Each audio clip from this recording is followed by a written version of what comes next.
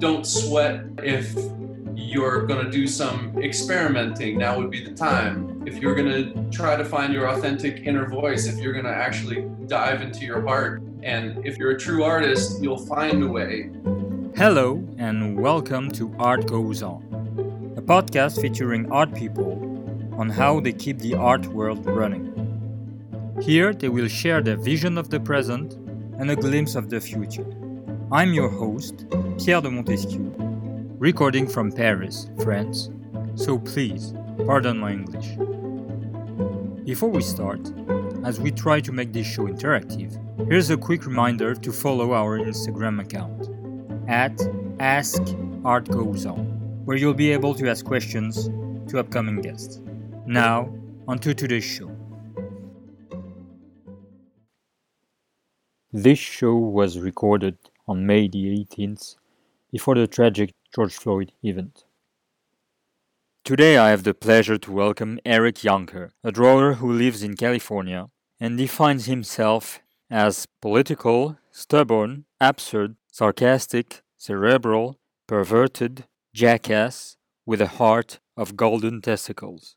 I don't know if this is still valid because this quote is from a few years ago, but in any case, welcome Eric. I'll stand by my words.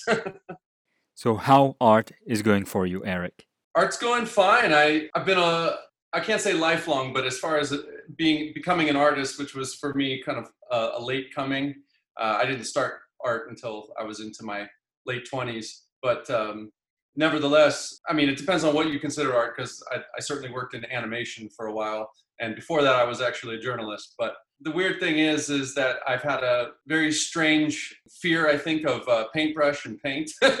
But maybe that's because it's steeped up against thousands of years of history. Whereas, just attacking with a pencil seemed maybe as non-committal as possible, even though I committed so hard to it. It's like a comedian sort of testing out their material in a way. If I'm thinking on the fly here, like just going like, "Hey, what do you guys think? Is this joke gonna fly?" And it turns out it did, as great a way as I could have imagined, I guess, when I started, because I just assumed that I would be doing what we're all doing during the age of COVID, but for my whole life. I thought that that's what you do as an artist. You just sort of hole yourself up. And I think I was taking to that a little too warmly. And fortunately for my wife, who I've been with now for 23 years, she smacked me out of it, being a hermit. I think before this all started, I would let social anxiety get the best of me. And being an artist, I thought, well, that's perfect. I can just be in the safety of the confines of four walls and do whatever it is I do. But I have turned, in the age of COVID, I've turned to painting, and so far so good as far as I'm concerned in the safety of my studio. But we'll see when that emerges. But I'm excited about the results, and if anybody had told me that it wouldn't be as terrible as I thought it would be in terms of the ability to control or the messiness or whatever it is, that I could actually manipulate it the same way I've been able to manipulate charcoal and graphite and colored pencils and pastel, then maybe I would have started sooner. But I have such a tremendously genius painter for a wife that I think it probably scared me a little bit, because I don't want to use it the way she uses it, which is like an inch thick. I just want to use it the way I want to. So, but I still want to, be able to express myself the way I always have, which is through being probably darkly humorous, but at the same time, I find that more poetry and beauty is filtering into the work. I think it's something I've always wanted to do, but sort of put a mask on. That's what a lot of comedy is. It's a defense in one way, and it's an offense in some ways. But right now, I'm just letting it be what it is. So the situation has been an opportunity to experiment, or you had this idea for a long time? Because you've always said you didn't want to paint. Well, yeah, I think if you'd asked me a couple of years ago and prior to that, if I was ever interested in painting, I would have told you no. But that, quite frankly, it's the same way as practicing, like what all people are in the NBA doing right now. They're in their bed and throwing the ball to the ceiling and letting it fall back down. You just sort of imagine the ball going in the hole because there's no hole to put it in. And that quote can go anywhere you want it to. But nevertheless, I think I've imagined how I would treat it. I've thought about it. I saw it in my head. I maybe dreamt about how paint would be applied to the canvas. And I think over time, it's more like shooting free throws in your mind. I just stepped up to the canvas and did exactly the way I had imagined myself doing it. And so far so good, but I don't want to be like, I think I learned a lot from all the different mediums I've ever used. And a lot of them do easily fall into lessons that you can start painting with. And I think the number one lesson of all, I learned from being an animator, which was patience. So I have a lot more patience with myself, and I wouldn't have had a baby in my 40s. Otherwise, I had to wait until I was patient enough to have a child, to even have the idea that could be possible. It was a long road to find your voice. If I remember correctly, one of your first artwork was piles of typed letters cut out of the book Moby Dick. Yes. Numbers, letters, and punctuation. It was about 1 million letters. I would sit there for 6 months, about 11 hours a day, with these little Dixie cups all lined up, and with little nail scissors, I would cut. And I think, again, didn't have a child, nor was there one on the horizon. This was many, many years ago. And I think coming from an animator's perspective, that's not unlike the kind of work you would put in the meticulous nature of it. And I think I thought, if I'm going to be an artist, if that's really some itch I have to scratch, I think I naively thought that this is a way I can take myself seriously, and others can too. It had a modicum of humor to it, certainly, but more in sort of an Andy Kaufman way than perhaps I was willing to commit to for a lifetime. But I did do a lot of those works. I think one in particular where I rewrote a book with my foot, and having given me some hip flexor issues for probably a lifetime. When it gets cold, I go, oh yeah, that stupid project I did. I knew that maybe wasn't where I was going to make my stand, and I was fortunate enough to start figuring out, especially when my girlfriend at the time, now my wife, would sort of, after 4 years of doing that kind of thing, sort of smacked me around and was like, hey, this isn't you. You got to get out there and show people what you've been up to. And if this is what you do, this is what you do. But I think you're a funny guy and you should show that. And so I went back to that, and it just kind of, that's the minute it's just proof positive. And I've seen it with many artists. The minute you can tell that they're being themselves, they're being genuine and authentic to their heart, that's when things are going to happen for you. You can tell when someone's faking it. You can tell when someone's being real. So I try to do that, and hopefully when I'm bored of myself, I think maybe it's coming just a step, maybe just a shade before other people are feeling the same way, and so I can change course before that happens. So indeed, you went back to who you were profoundly. You've studied journalism, are a political cartoon fan, and you've even been the president of your high school. So US politics and society hold a good place in your work. You've drawn George Washington, George Bush, Obama, and your current president has been a lot in your drawings. Has he been a peculiar inspiration to you?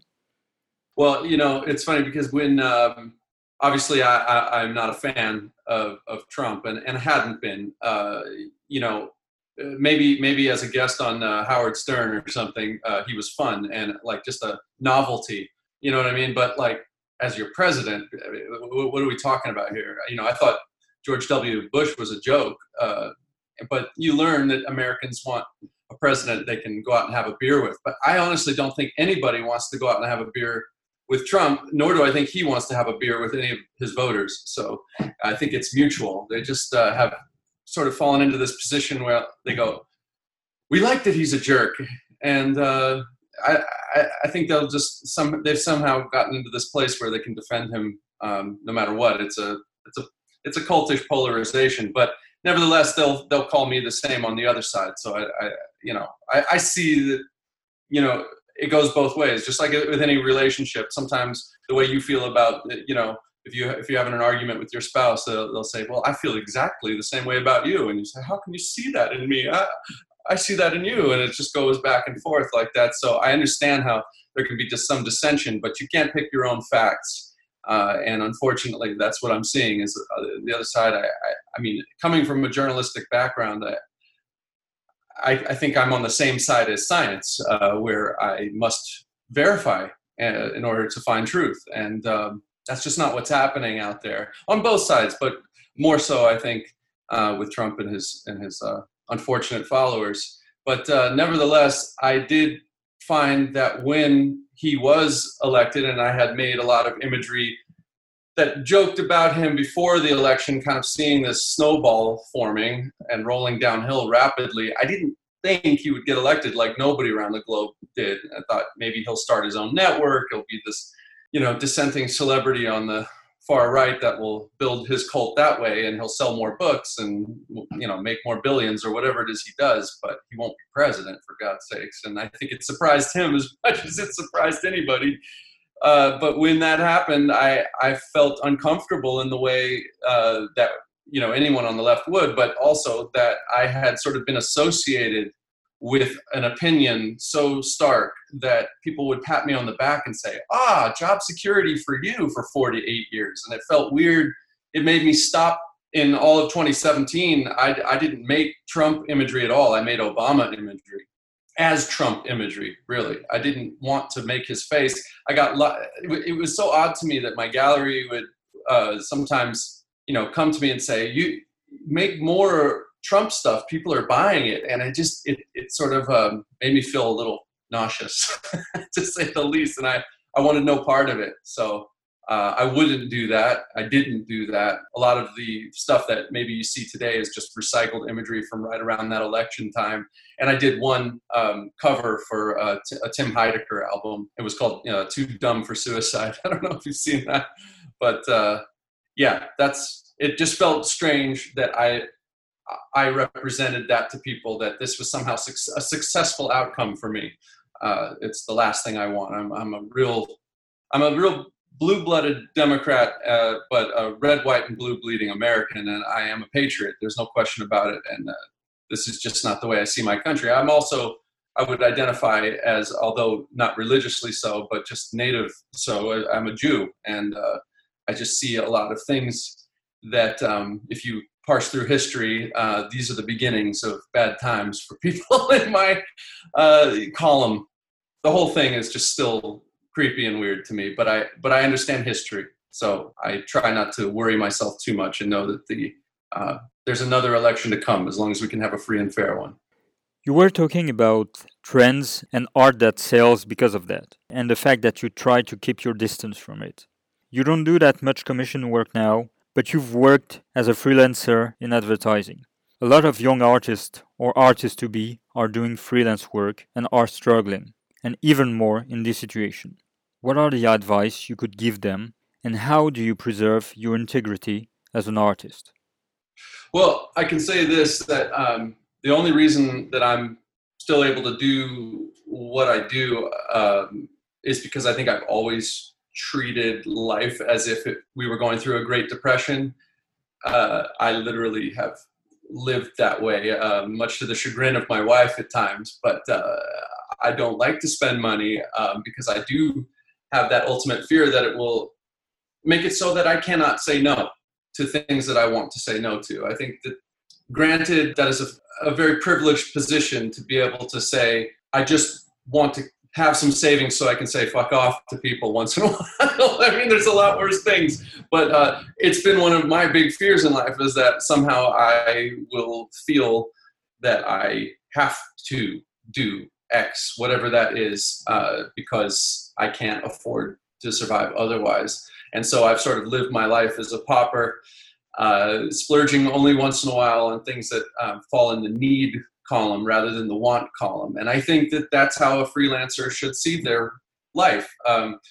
You're going to come across projects that you're going to want to say, this isn't worth what I'm being paid. This isn't worth what it's doing to my heart and soul. And again, a privileged position. I understand that, but trust me, I would say those things to people when I didn't have the money to say those things to people who were maybe treating me in a way that I don't feel I should have been treated early on. You know, you can always say know what you know now, but you know how it's you know, don't hit people on the way up, because the way down will be much harder for you when it inevitably goes through those ebbs and flows. And I think the resulting energy of having come from, even when you enter into art, first you're this emerging artist, which is this great word that I think rings in the ears of collectors. Emerging. It means you're at the ground floor of something. But boy, once you hit that mid-career, if you can survive that,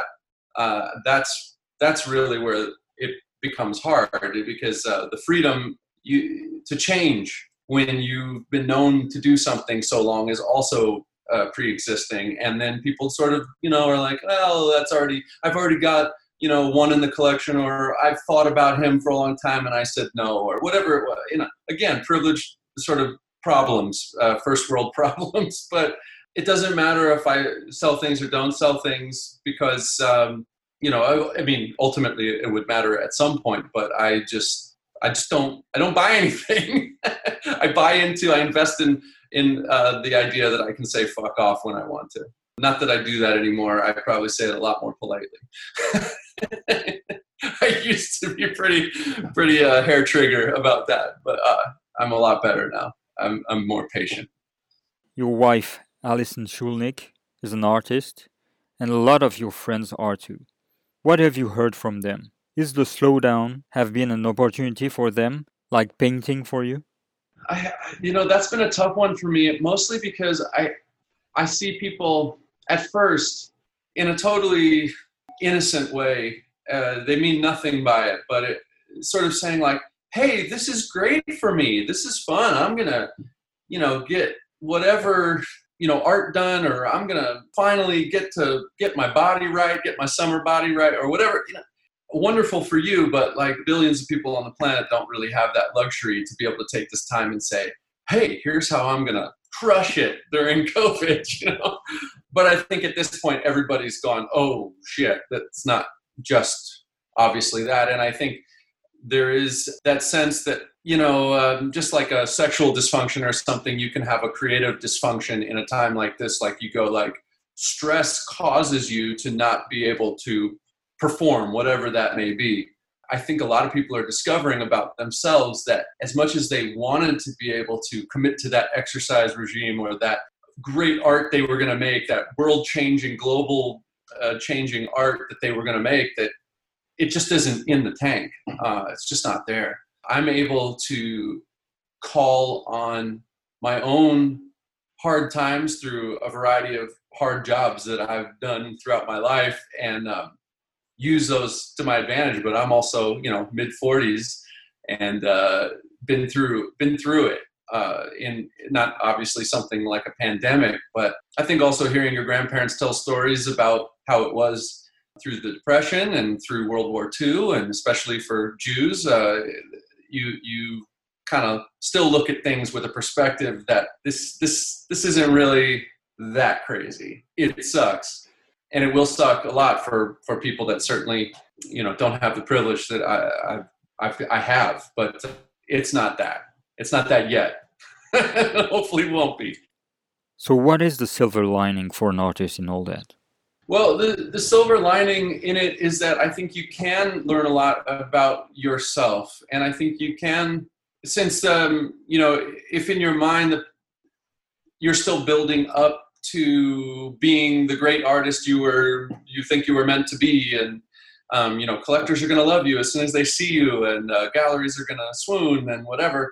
Now I think maybe you can imagine across the board, everybody's in a similar situation where nobody knows what the future is. I'm not saying collectors maybe won't still bite on things, but I'm just saying I think that there's a sort of balance and evenness that from the low end of the totem pole to the high end, everyone's feeling the repercussions of this time. And so don't sweat if you're going to do some experimenting. Now would be the time. If you're going to try to find your authentic inner voice, if you're going to actually dive into your heart and find if it's just a set of golden testicles or not, even if the money's not there, the time is. And if you're a true artist, and I don't want to call anybody out, but I just do feel this way. If you're a true artist, you'll find a way as much as somebody like Bill Traylor would find a way, with crayons and cardboard.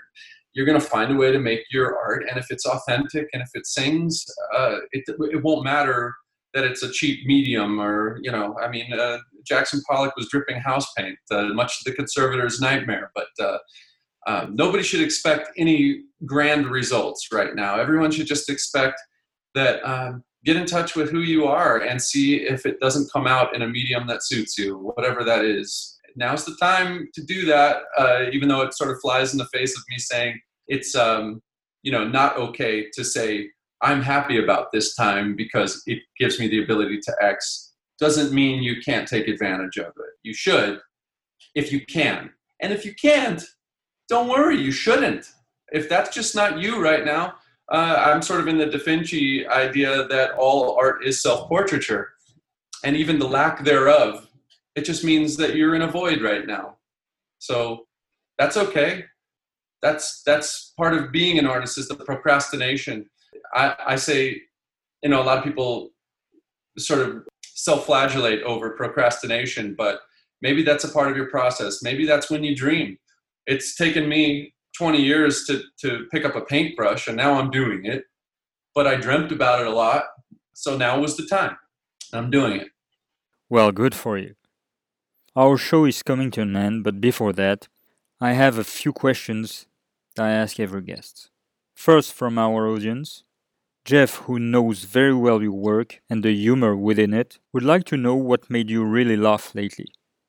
It's just, again, it's so cliche, and I'm still maybe in that sort of heart bubble of being a new father. It's not that new anymore, but my daughter makes me laugh hysterically all the time. For someone who's not even 2 years old, it has that sort of whip smart Juno appeal where you're just like, I hated that movie because that girl was too smart.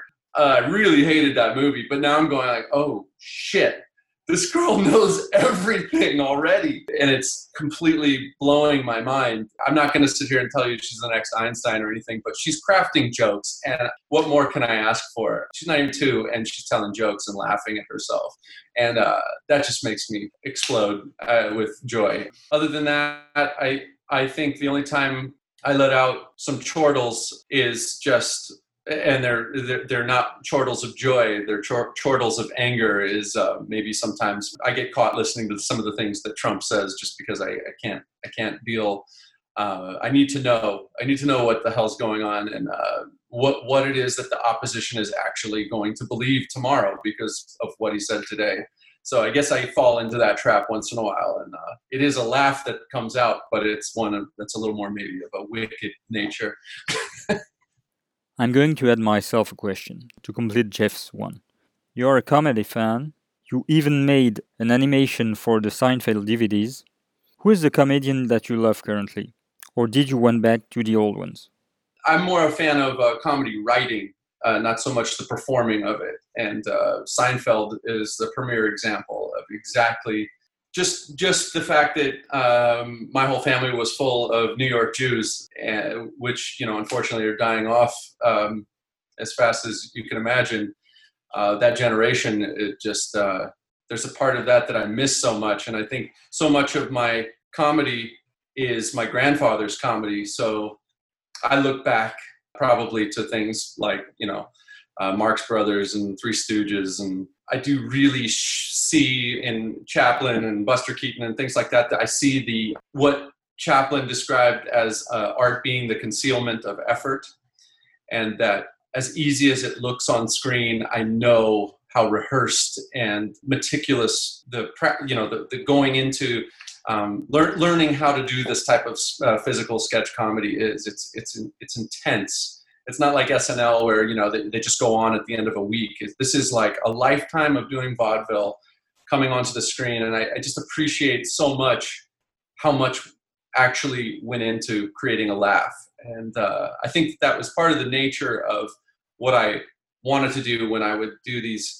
huge, renderings of what would essentially be maybe a very simple joke, even though I build a lot of treasure into it. I like surface value, sticking your ankle deep in the piss-soaked kiddie pool all the way to joining me on the deep end without the floaties. And it's all encased, I think, in an episode of Three Stooges as much as it is my work, hopefully. So that was sort of the idea, is that do comedy as if your life depended on it. It's a beautiful thing to watch. Now the question I ask all my guests. Is there an artwork that for you reflects today's society or the time we are living? Well, let's see. I've been thinking, and I always do. My favorite film is Do the Right Thing, Spike Lee's Do the Right Thing. And I guess if you sort of mix that maybe with Soderbergh's Contagion, put that on top of that. So maybe there's something in that. That's a piece of, if you could put those on two screens together and watch that, that's perhaps how I feel right now. But let's see. I'm going to say anything by George Yahnker. I've been a big fan of George Yahnker, and I think some of his methodology that goes into painting, not that I'm going to start up with egg tempera or anything, but it's been filtering through a lot of what I do, like Conrad Klapik and George Yahnker. And as I go into painting, I sort of want to encapsulate a little bit of that along with my own obvious, authentic, dark humor. But now that you say this, there's a piece called The Lesson I would look at. One of his most famous pieces, probably Landscape with Figures. I would look at that as well. George Yahnker, I think, has encapsulated this time we live in probably better than anybody. You know, obviously he was thinking about the culture at large changing into this sort of going from poetry into capitalism, basically. I think he was watching that with horror.